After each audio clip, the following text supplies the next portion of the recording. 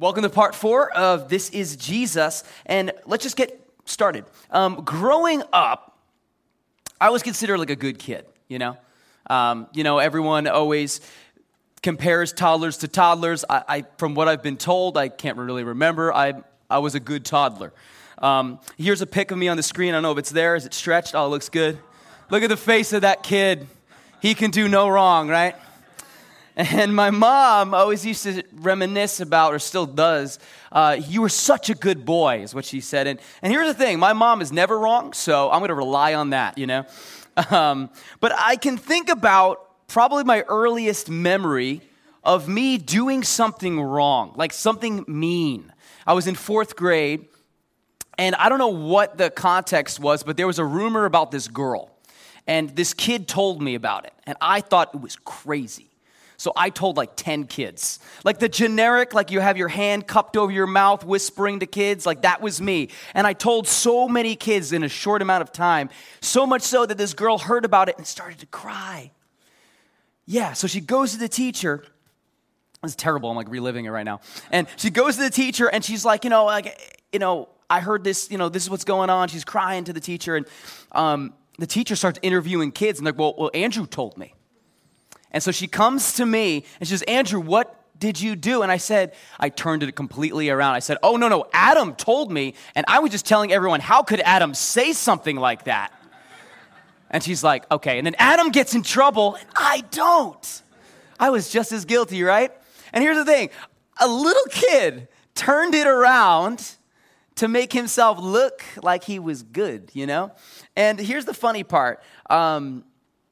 When this happens, maybe you're sitting here and you're like, okay, that was really cool. You just showed a baby picture of yourself. We're talking about you in 4th grade. Like, that's great. But this is adult church, right? We got to talk about adult issues. That story was about a child, right? And the point I'm getting at is exactly, see, if that was me when I was young, I can only imagine that it probably was you when you were young too. And see, as we've grown, well, we've gotten better at making ourselves look better. Isn't that true? Like sometimes we're able to just kind of change things a certain way or to put a spin on something and we walk out looking like the good person. See, other people, they may have looked at me when I was a kid and said, oh, you're such a great boy. Such a good kid. But think about it though, compared to who?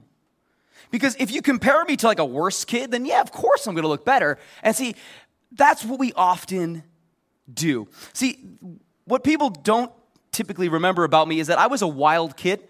Like I did fun things. Like my buddies and I, we used to go around filming fun things. And one time there was like this pool store, and this pool store had like the display pool outside. And I thought it'd be an awesome idea. Yo, roll the camera. And I go sprinting in and just jump into the pool, display pool. You're not supposed to do that. Did it. Another time my friend and I, same friend, we were on a roof of a building because we just climbed up there because we wanted to. And it was right overlooking Jericho Turnpike. So a lot of people were able to see us.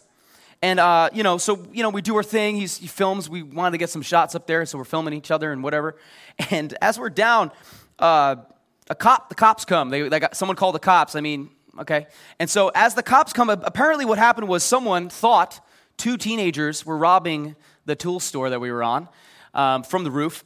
And so the cops came, and as they pull up, I'm always going to remember this. Like, I hear the radio going, like, possible robbery in progress, And I'm like, is that me? Like, we were just at the tool store, and the cops come out, and they interview us, and we were like, yeah, we're just filming our rap video, that's what we were doing. And, I was a wild kid. Like, we did some fun things and not always right things. And here's the thing. That I've also hurt people. I've also done other mean things other than 4th grade. And it's so easy to then say, oh, well, let me just compare myself to someone else because it makes us feel better. And the problem is that when we compare ourselves to others, we try to make ourselves feel better about ourselves. But here's the thing, we need to realize something about our definition of goodness. It's that often our concept of good can be based off of comparison. That if I were to walk out of here, the majority of people and say, hey, do you view yourself as a good person? Majority of us would say, yes, I do view myself as a good person. And see, this is what we do. We put people into 2 categories. There's good people, and then there's bad people. And see, what we're tempted to do then is then compare ourselves to the bad people And we'll say stuff like, oh, well, I'm not broken. And then we'll try to list good things about ourselves. Like, I don't have any addictions. I don't have any really serious problems. I get angry here and there, but it's under control. We may say, I'm good. I give to charity. I help out at church, or I go to church every Sunday or twice a month, and whatever it may be, whatever our definition to make ourselves feel better, the goal of why we do that is because we try to tell ourselves, hey, I am nothing like them. Because they're the ones that really need Jesus, right? Like, we believe sometimes, they're not strong enough. Like, they are the ones that need a crutch. Like, when we come to church and we hear these messages, well, the messages they're good for my soul to hear, but they're really for the bad people. We often assume that we're a good person. And then when we assume that, and God sees that. He sees all the good I'm doing, and he owes me now.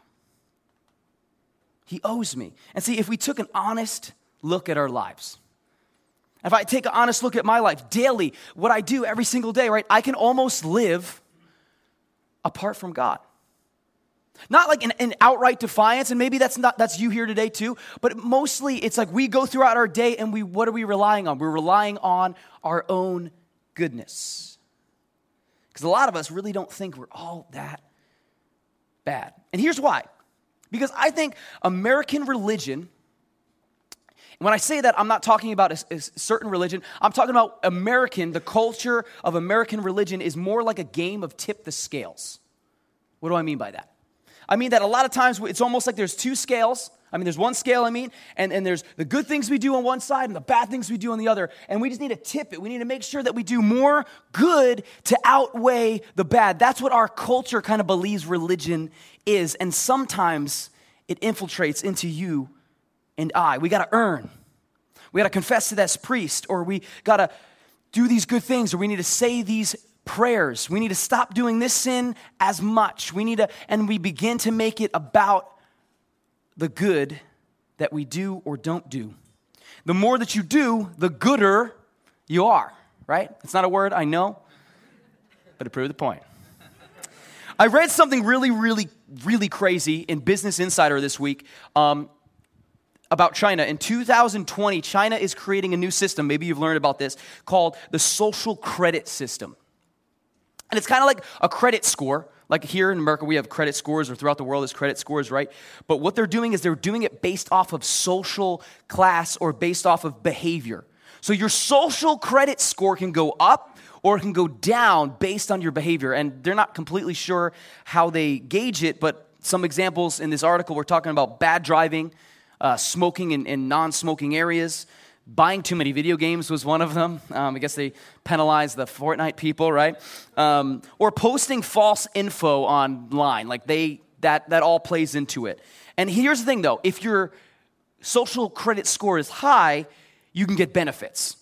You can get better interest rates, discount on your energy bills. You get better choices of schools and jobs. But if you're bad, it's crazy. They can prevent you from flying. Like, your score is too low. Yeah, you can't buy a plane ticket. You can't buy a train ticket. They slow your internet down, which some of you would argue is worse, right? They limit your choice of school. Some of the kids are like, I don't care, but that would be detrimental to the job that you'll get, and they can blacklist you from certain jobs. But by far the worst one that I heard is that they could take your dog away. Like, that's hard. Like, some of you would give up your kids before you give up your dog. And argumentably, like, dogs make people better. Like, why would you take it away and make them worse? But here's the thing. See, that's happening in our world today, and I don't know if that's a good system or not. I guess time will tell. Luckily, it's not here. But we can often live like there's a spiritual credit score that you and I have to please. Like, if I read my Bible every day, I give to charity. I do this or I do that, right? My credit score, my spiritual credit score, if it existed, would be high, right? We can almost live like that. And the problem with that is once we believe that we kind of tip the scales where we've done more good than bad, or we've earned our score and it's higher now, our default mode is to then kind of live apart from Jesus. Maybe we're not doing it on purpose, but it's nonetheless true. And a Christian in the room, you might say, well, yeah, Jesus is my Savior. But my question for you this morning is, but is your hope in him solely, or is it also rooted in your good? And today is about a message where we check our hearts. Because it depends a lot how we live out our faith. Some of you here today, you're saying, Andrew, I'm hearing you talk, and it's great and all, but if the spiritual credit score actually existed, like, I would have low. Like, I would be in the low category. If not, I would have none. Maybe that's you today. And you're tempted to kind of look at the good people, and I say that in air quotes, right? And say, I am never going to be that. I can never be that. And therefore, God must not want me. But to this morning, we find something very different in Scripture. So I'll encourage you to look into what we're going to be talking about here today. And there's others of us who said, well, if the spiritual credit score existed, well, it would be high. I would be like in the high 800s, like, let's go, right? And what I would say to you is this, that so often when we rely on our goodness, I think we enter into trying to be our own Savior, and argumentatively we can miss out on God. And so, like I said, as we look in the Scriptures, we see that this is not true, that there is so much more. Because world systems try to control morality, right? And to some degree, like that credit system, the social credit system might actually work. And you may get participation. But inwardly, our hearts can remain unchanged. Sin is still there. And see, the sad truth is that often in my experience, the good people, in quotes, right? They tend to be kind of the worst, you know? They can be judgmental. They can be far from the heart of Christ. And see, because their faith is rooted in their own works. And this is why it's important we talk about this, because I know I can get there sometimes. I know you can get there sometimes. And we don't want to be there. Because our own goodness, when it really comes down to it, it doesn't last. It's unable to save. You and I, we need something more. We forget that we are in a consistent need of a Savior. And this is Jesus. So Christian, where's your hope today? We want to make sure that it's rooted where it belongs. And if you're not a Christian or you're new to church and this is maybe your first, second, third, whatever time, first off, we're glad you're here, and we hope you see that this is a place where we're trying to genuinely live out our faith, the best that God calls us to. And as we open Scripture this morning, I hope you'll see that faith is much more than just trying to outweigh the good and bad, right? It's so much more than that Jesus has another way, and I hope you would join us as we dive in this morning. And so we're going to be in Luke 18, and it's a parable that Jesus told that gives us an insight into the heart of God. But before we go there, I kind of want to dive in, and I want to ask this one question. Where does good come from? Because a lot of times, I think it really helps for us to understand, hey, where does the source of good come from? How do I handle it in life? And we're going to kind of quickly go through that here today. So let's dive in. Romans 3:23 says this, for all have sinned and fall short of the glory of God. We've heard this before. We've heard this verse, and it reminds us of the grace that we have in Jesus. But look what it says a little bit earlier in Romans 3:10. As it is written, there is none righteous, not even one. There is none who understands. There is none who seeks for God. All have turned aside. Together they have become useless. There is none who does good. There is not even one. Maybe you're sitting here reading the Scripture. You said, glad I came to church today. The Bible just told me I'm bad, you know? And we're going to close in prayer and go home. No, there's more to it. And here's what we see. As we read that Scripture, it's going to be a little hard and challenging this morning, but I believe it leads to a good end. We see this, that no one is good in of themselves. And see, this is why we need a Savior. This is why when we try to control morality with laws or whatever, it's not going to work, because my sin, your sin, needs to be dealt with, because we can control the outward, but it doesn't change the inward. So we need someone to come and take our sins away from the inward. And see, this contradicts the idea that humans are inherently good. Maybe we've heard that ideology in our culture before. Oh, I believe that humans are inherently good. See, here's that could be a whole message in itself, and I'm going to leave that to someone smarter than me. But here's what I'm going to say about that. The people that probably believe that humans are inherently good are people that aren't parents yet, right? And there's laughter in the room from you parents because you know what I'm talking about. See, I don't have a kid. I just have a new puppy at home. Her name's Lainey. She's cute. I would show a picture, but I don't have one at the moment. I need to teach her how to do good, not to do bad, because bad is something that comes natural, right? Some of your kids are the same way. You know what I'm talking about, parents. And I'm sorry that I compared your kids to a dog. I apologize. I didn't do it on purpose. Yet it's written in here as a joke, so I guess I did do it on purpose. Right? But you see that from infancy, the little fourth grade me, right? Like you had to teach me, like, Andrew, that's not the nicest thing to do, right? And if you turn on the news, we see the way people treat each other. Man, I have to say, like, man, I wish good came naturally, but it doesn't. And here's what we need to understand. Because maybe you're sitting here and saying, well, Andrew, okay, that's great, but people do good things all the time. Like, and some of them are not necessarily Christian. So how do you explain that? And here's how I'll attempt to explain it. I want you to picture this. If a 3-year-old kid came walking up to you and she had a big suitcase, you're like, what's in the suitcase? And she opened it, and it was $5,000 in cash. You would assume that it was given to her or she took it from somewhere. You would not assume that she earned it, right? Because a little kid with that amount of money, you'd be like, well, what happened here? You know, you would know that something was up, that it was gifted from somewhere else. And see, here's the common grace that God gives to everyone, that God bestows on the world because he's a good God. Regardless of belief, we can find true goodness on this planet because God put it here. It originates from him. And so you and I were able to do good things. People are able to do good things because of God. It's, in a sense, through him. And see, we often forget that. You know, as if that we were the 3-year-old who thought we earned that money. No, it was gifted, right? It was given or taken, whatever the story, it was my example. But, you know, we often think it's from us, but really it originates from God. See, think about the stock market. If goodness was a stock that could be bought or traded, God would own all of the stock on goodness. It would be a monopoly. He would own it all. Any good that we see in this life, it originates from him. And see, this is good for us to understand because then we realize something, that we are stewards of his goodness. That we can tap into his presence and then do good things. That it's not that we do good things to get his love, it's that we are loved by him and he enables us to do good things. And so the first thing that we see is, where does good come from? Well, the answer is true good comes from God alone. And see, understanding that, I believe, will hopefully shape where we're going here this morning. Because Jesus told a parable in Luke 18. He told the parable to a bunch of people who thought that their good was their own, and they gloried in it. And I think that in 2019, and in a culture that is steeped about performance and about accomplishment, that is really, really relevant to what we're going to be talking about. Because the hearers, they trusted in themselves. They, in a sense, had a high social score. And so we're going to be in Luke chapter 18, verse 9.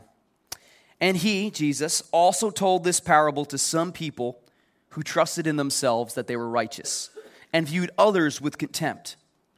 2 men went up to the temple to pray, one a Pharisee and the other a tax collector.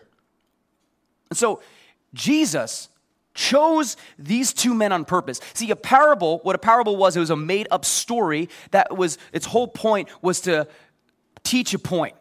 So Jesus is looking to teach these people, so he makes a story tailored to create a lesson. And so Jesus selected these people because they can't be any more opposite. People who were standing there, if you and I were standing there listening to this parable, we would assume, oh, well, the Pharisee is the good guy, and the tax collector, who was viewed as a traitor to their people, would be considered the bad guy. Their first reaction would be to judge. Jesus continues in verse 11. The Pharisee stood and was praying this to himself. God, I thank you that I am not like other people, swindlers, unjust, adulterers, or even like this tax collector. I fast twice a week. I pay tithes to all I get. And here we see an insight into how the Pharisee is praying. He says this, God, look at what I'm doing. He compares himself to the bad people. And then he leans on all the good that he is doing. He is comparing, and he's in a sense, he's tipping the scales in his favor.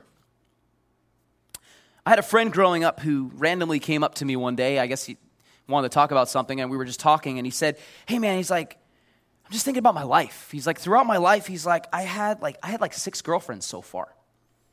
And I'm like, okay. At that point, I was like, I had 0, so way to rub it in. And but as I began to talk with him further, I could see that he was bothered by that. And then he brought up one of his other friends. He said, but my other friend, he has 11. He's like, I feel like 6 isn't that bad, but 11's a lot. And I don't remember where the conversation went after that, but I remember thinking, I was like, I feel like he just found someone who had more girlfriends than him to make himself feel better. You know what I mean?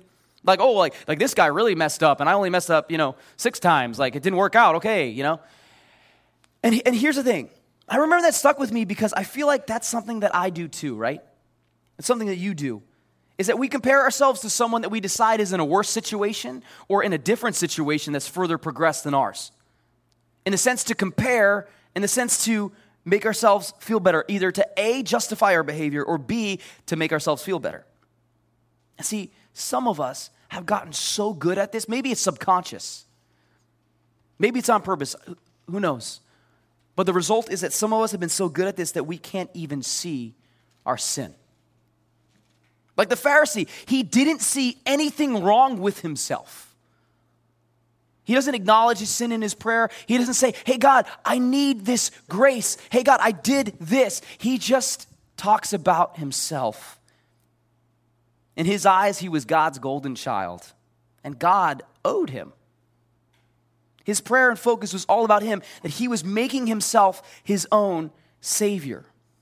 And see, before you and I can be really judgmental to this Pharisee, we need to kind of put the mirror on ourselves. Because we do this. Man, I do this, right? And this is a dangerous place for us to be. And that's why it's important we talk about it. Because a lot of us who are bad, in quotes, right? See, we know we're bad, and we go to God for it. But some of us who we think we're just so good, man, we miss out on God altogether. So it's important we realize that this is a dangerous place to be. Because when we rely on our goodness, we begin to feel entitled. And see, when we feel the most entitled is when we are most prone to sin. We could think about, man, you know what? I'm always sacrificing for others. I'm up late caring for these people. I'm doing this, and I work hard at my job. I'm honest. Man, I feel like I need something for me. That person steals all the time, but I'm just going to do it this once. Or that person, it looks like they're having a great time doing things they shouldn't do. Well, they do it all the time. I'm just going to do it once. It's not a big deal. We compare our sins to others. I can get angry, but man, look at her. She really freaks out, right? I may cheat on my taxes a bit, but, a guy at my work, he steals from the company. Man. I'm just talking to another woman online. I don't even know where she lives. I'm never going to meet her, right? But my neighbor down the block, he's cheating on his wife. And we compare our situations to others, but we need to realize the truth is that our own justification doesn't eliminate our sin, and our sin doesn't cease to exist when we compare it to someone else's. It's still there. We are in need of saving. We need a daily dose of grace. And here's a beautiful thing about Jesus. Is that exactly what he came to do? And there is that grace for the sin that you and I commit. And we are more loved than we know here this morning. But maybe you're sitting here like, all right, Andrew, to be honest, you just listed a whole bunch of really tough things. But that Pharisee, he doesn't seem all that bad other than seems a little bit arrogant. But does that really make him a bad guy? I want to talk about something this morning that I think is really important. This next concept is huge. And it's this, is that sometimes, track with me here, the reason behind us doing a good deed can be a sinful reason. You ever think about that? Sometimes the reason that we do something good is the underlying reason is that it's sin.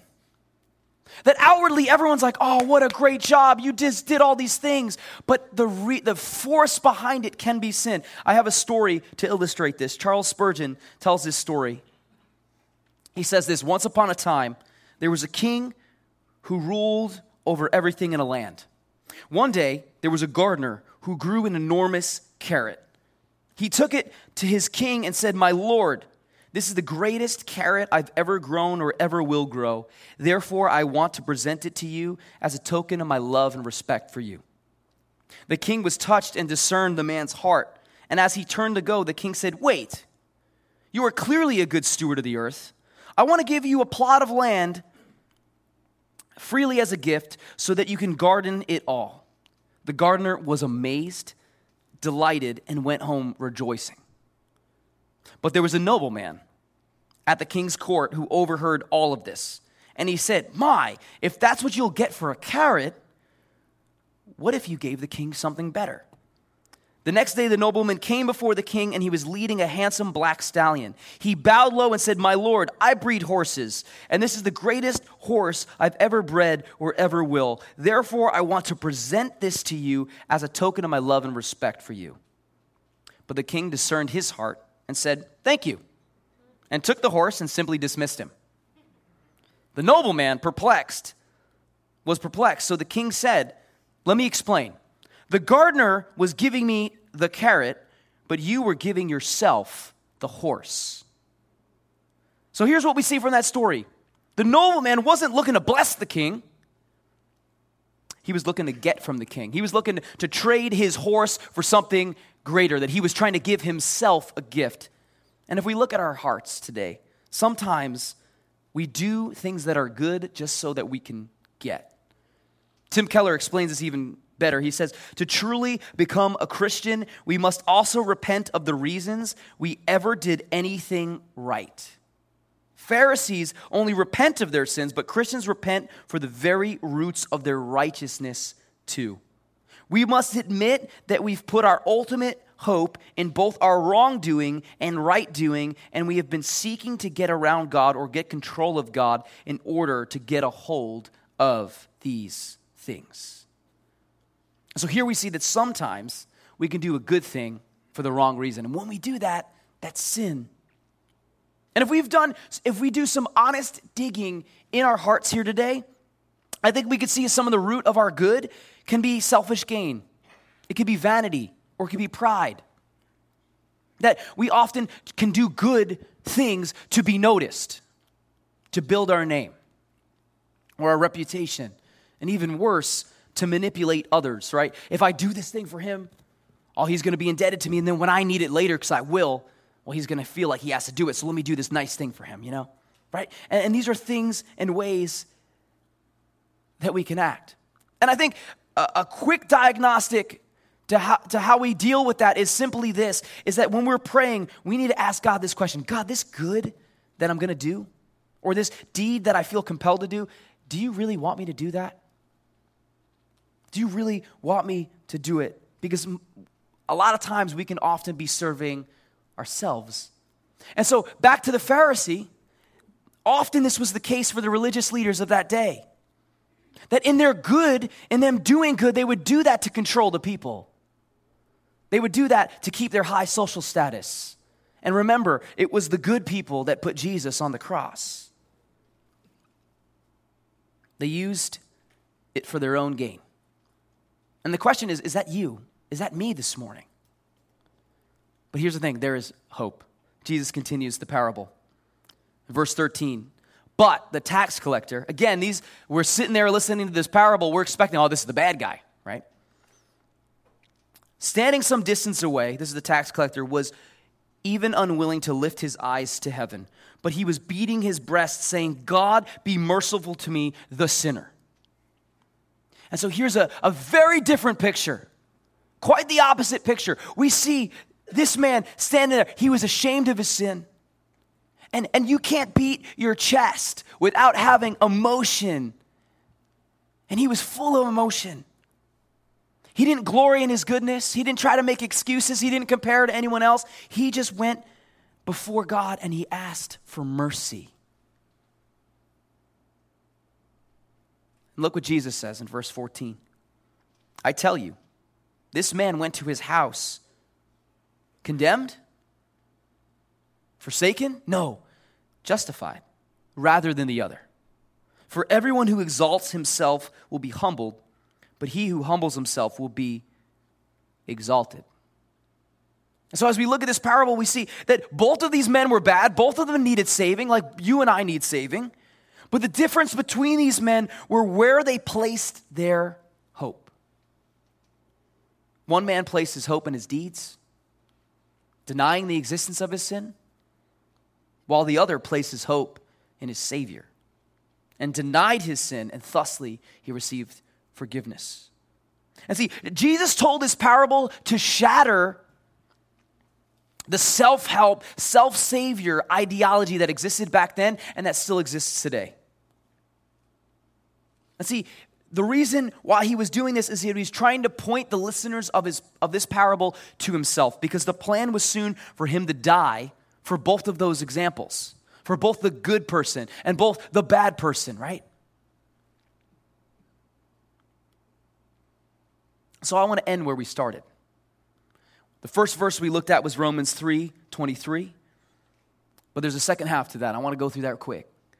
It says this: for all have sinned and fall short of the glory of God, but then verse 24, being justified as a gift by his grace through the redemption which is in Christ Jesus, whom God displayed publicly as a propitiation in his blood through faith.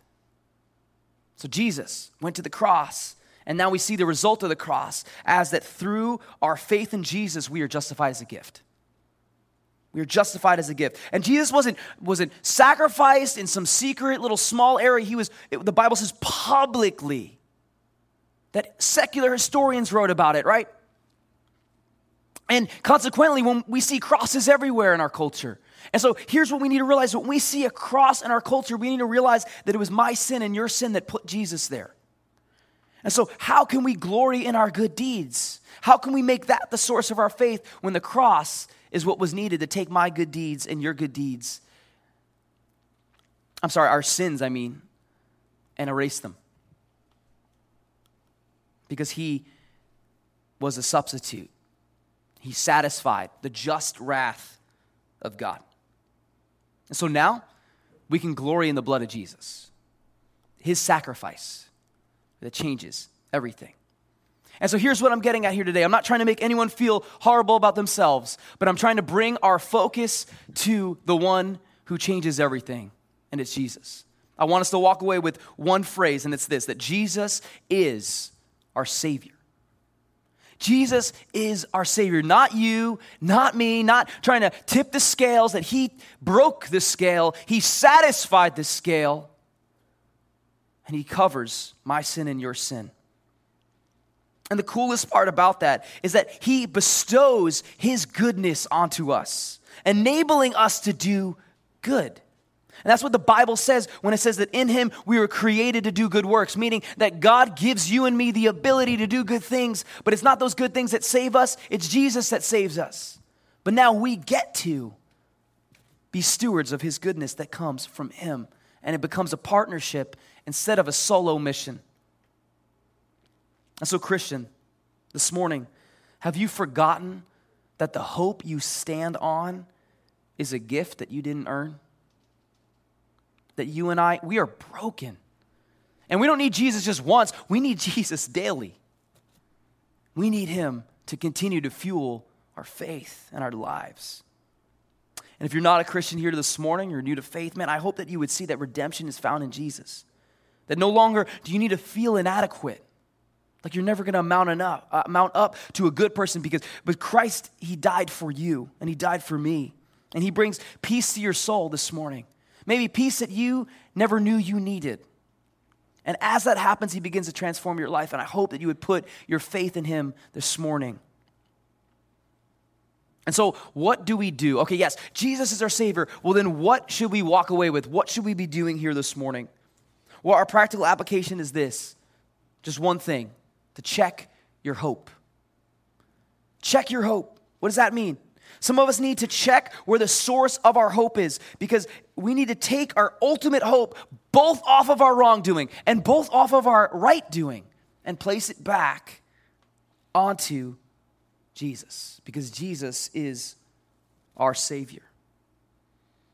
We can't save ourselves. We need to rest in him. And see, when we understand this, when we let this soak into our soul, we begin to see true faith take root. Not American religion, not rules and regulations. We begin to see that God would use us to reach others in a way that we couldn't when our hearts were hard. When we realize that our salvation is a gift, we're then able to show mercy like we've been shown. We'll spend our lives looking to God, not looking to ourselves, because Jesus is our Savior. I'm going to leave us with a quote. I think it's an amazing one. Tim Keller said it. I've just been quoting him like crazy this week. But here it is. The gospel is this. We are more sinful and flawed in ourselves than we ever dared believe, yet at the very same time, we are more loved and accepted in Jesus Christ than we ever dared hope. How is that possible? Not my goodness. Not your goodness, but Christ's that fuels us. Why? Because Jesus is our Savior. Would you guys just pray with me here this morning? God, we thank you that you're in the business of changing lives, that you're in the business of reminding us that even at our best, we still need you. And oftentimes I pray, God, you forgive us for leaning onto our performance when you've done the greatest performance on the cross. Man, so often I try to be my own Savior. So often I try to outweigh the bad I've done. But God, thank you that it's you who deals with the indwelling sin and changes my heart that needs to be changed, that sets me free, that sets us free from the things that we hold on to this morning. God, that you are the one who's come for us. No other faith, no other religion has a God that was willing to walk in his creation shoes. You've walked in ours, and you let us put you on a cross because we thought we were good.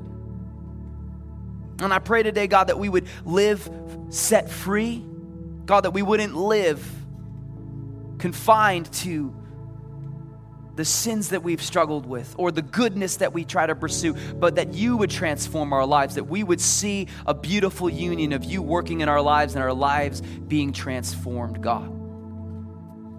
But it starts with us leaning into you. And we do that here this morning, God. And as we stand up to sing in a moment, I pray that you would fill our hearts with your love. I pray you would remove condemnation in our souls, that we would, again, like the tax collector, come before you and say, have mercy on me. And I thank you, God, that you are a God of mercy, that you are for us this morning. And so we invite you to do that in our lives. And we thank you, and we pray all this in your name, Jesus. Amen.